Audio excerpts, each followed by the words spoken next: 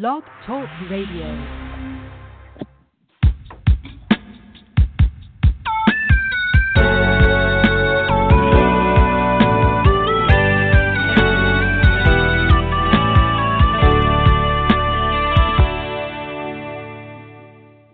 Good morning, afternoon, or evening, and welcome to Hope for Today. My name is Naja E. Brown, your host, and we thank you for your support and participation. And as you already know, Hope for Today is an outreach program of Yield to the King Ministry, and our hope and prayer for our listening audience is that you would hear something that is encouraging, life-altering, or prompting you to study the Word of God. We welcome your comments anytime, and of course you can reach us through our website at www.yieldtothekingministry.org. Welcome to today's episode entitled, The Word of God, a Lamp Unto My Feet. I had a lot of fun preparing for this episode, and I must say that it was very, very convicting, a good reminder of what we should do and how we should go about making not only major decisions in our life, but just decisions. So the promotional material kind of sums it up, and it says, we all seek guidance and advice from family, friends, and the experts. Throughout life, we make important decisions about higher education, careers, employment, who to marry, rearing children, financial matters, and medical concerns. And that's just to name a few. Whose advice is worthwhile and whose advice should we tune out? Tuning out unhelpful advice and opinions gives us more time to listen to sound counsel. There is a roadmap for all our lives, and we have access to it. Psalm 119:105 says, the word is a lamp unto my feet and a light unto my path. That's the King James Version. God's word illuminates. It's a light in darkness and provides clarity to our pathway. So we all have, I could say easily, that everyone has people to see, things to do, and places to go. And if not, then life becomes or is boring. After all, that's what life is all about these days, a jam-packed schedule, right? When our schedules aren't jam-packed, we don't know what to do with ourselves. When was the last time you delayed a decision? And I'm asking myself that same question. How many of us make hasty decisions that we regret? Life presents challenges and decisions that oftentimes are not easy to make and get through. These challenges are difficult, and it's difficult to make decisions that need to be made. So what can we do, and where can we go? Today I'd like to give you food for thought and some golden nuggets to store and use when the time becomes appropriate. I always like to start out with Scripture. So Scripture is the foundation of these episodes, as you all well know. So let's take a look at Exodus chapter 13, verse 21. And it says, by day the Lord went ahead of them in a pillar of cloud to guide them on their way, and by night in a pillar of fire to give them light, so that they could travel by day or night. And that's the English Standard Version. We travel by day and night trying to fulfill life's pathway. What is our pillar of cloud to guide us and pillar of fire to give us light? Is it self, family, friends? Oh, this is a good one. The internet? What about self-help books or astrology? Or is it the Word of God? Where can we go to receive the right counsel at the right time for life's circumstances when we need to make a decision? That almost sounds too perfect to be true, but I intentionally used the word right to set the stage. Is it even reasonable for us to expect that all of our decisions should be right? I can hear some of you saying now, oh, I don't want to live like a robot, not having the freedom to choose as I want or make a decision that I deem necessary for me given the circumstances. Let's take a look again at Psalm 119, verse 105. The word is a lamp to my feet and a light to my path. So my assumption is that we may pray about the situation and read God's word for guidance, but still there's times when we feel very unclear and uncertain about the direction we should take. In these times, it can be helpful to seek the counsel of others who are wise and godly people. So wise counsel is giving someone advice. It's just that simple. We've all probably received it. We probably have given wise counsel. This advice is godly counsel only when it is in alignment with the Word of God, biblical principles, and the work of the Holy Spirit within you. So that Holy Spirit has to be at work within us to prompt us, to heed us, to convict us. And then godly counsel has to match up with God's Word. It has to be in alignment with God's Word. It can't be off. It can't be skewed.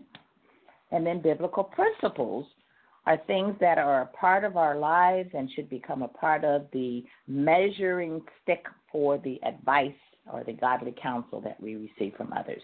Here are 4 important things to consider when seeking godly counsel. The first one is examine the character and values of the person or persons of whom we seek and receive advice. So we have to ask ourselves, what is their motive in providing us with the advice that we receive? Proverbs 12:15 says, the way of a fool is right in his own eyes, but a wise man is he who listens to counsel. So sometimes people can give you advice, and it can be self-motivating and really just wrapped up in their own circumstances, the choice that they would make, and sometimes that advice is not what it should be. So just be careful and just consider looking at the character and the values of that person. What kind of decisions do they make in their life? Have they lived a life, not a perfect life? Have they not, they've not made perfect decisions, but have they been able to incorporate maybe the counsel that they're giving you or I into their own lives? The second golden nugget or important thing is seek the counsel of many persons and let the Holy Spirit reveal God's direction. So in other words, assess and understand where there is consensus and harmony. And that's based on Proverbs 24:6, which says, for by wise guidance you will wage war, and in abundance of counselors there is victory. So the counsel of many persons, and let the Holy Spirit reveal. So you may go to one person or 2 or 3 or many, and sometimes all of the counsel that you receive or I receive could be spot on. There may be 1 or 2 things that are just a little off from some, but the harmony is going to be when it's in alignment with the Word of God. And the consensus is that everybody is in agreement that this is the path that one should take or the decision that one should take or whatever the circumstances are. You know, there's a scripture that says, wherever 2 or 3 are gathered in my name, there shall I also be. So if we're in agreement and we stand in agreement and we've tested the spirits and we've aligned the counsel up in with God's word, that's good counsel that most people can take and go ahead and apply to their lives. The third important thing is seeking wise counsel is a sign of maturity and humility, not weakness or indecisiveness. And that's based on Proverbs 16, verses 1-3, and it reads like this. The plans of the heart belong to man, but the answer of the tongue is from the Lord. Verse 2 says, all the ways of a man are clean in his own sight, but the Lord weighs the motives. Verse 3 says, commit your works to the Lord, and your plans will be established. So there again, it's like, okay, what's the motive behind the decision that's being made, or what's the motive behind the counsel that is being offered? And when we go to seek others, a sign of maturity and humility, not weakness or indecisiveness. Sometimes it's just good to wait on the Lord. And so when you're seeking counsel and there isn't that consensus and there isn't that harmony and it doesn't line up with the Word of God, and the Holy Spirit is not saying, yes, this is the green light that you've been waiting for, then I would hold off. I would hold off from making a decision until those things are very, very clear for me. The fourth thing is our trust should not be in the people who give the advice, but in God, who through the Holy Spirit can use people to give us wisdom and assist us along the path of life. That's based on 1 John 4:1, and it says, Beloved, do not believe every spirit, but test the spirits to see whether they are from God, because many false prophets have gone out into the world. So not every piece of information, not every opinion, not every word of advice is from God. People come up with their own ideas. They come up with their own theories. So you want to test the spirit and make sure that those things that we've talked about that are important, you've examined the character and the values of the person who is giving you the advice, that this the Holy Spirit is at work within you, telling you, yes, this red light or green light, and then, you are comfortable with the information that you're receiving, and you're pretty sure or almost positive that it is in alignment with the Word of God. So here are a number of scriptures found in the book of Proverbs in the Old Testament. Solomon, the biblical king, wrote Proverbs. God asked Solomon, what do you want from me?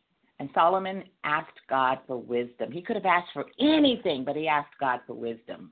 Proverbs was written by Solomon and is considered the book of wisdom. Proverbs 1:17 says, the fear of the Lord is the beginning of knowledge. Fools despise wisdom and instruction. Proverbs 11:14 says, where there is no guidance, a people falls, but in an abundance of counselors, there is safety. Proverbs 12:15 says, the way of a fool is right in his own eyes, but a wise man listens to advice.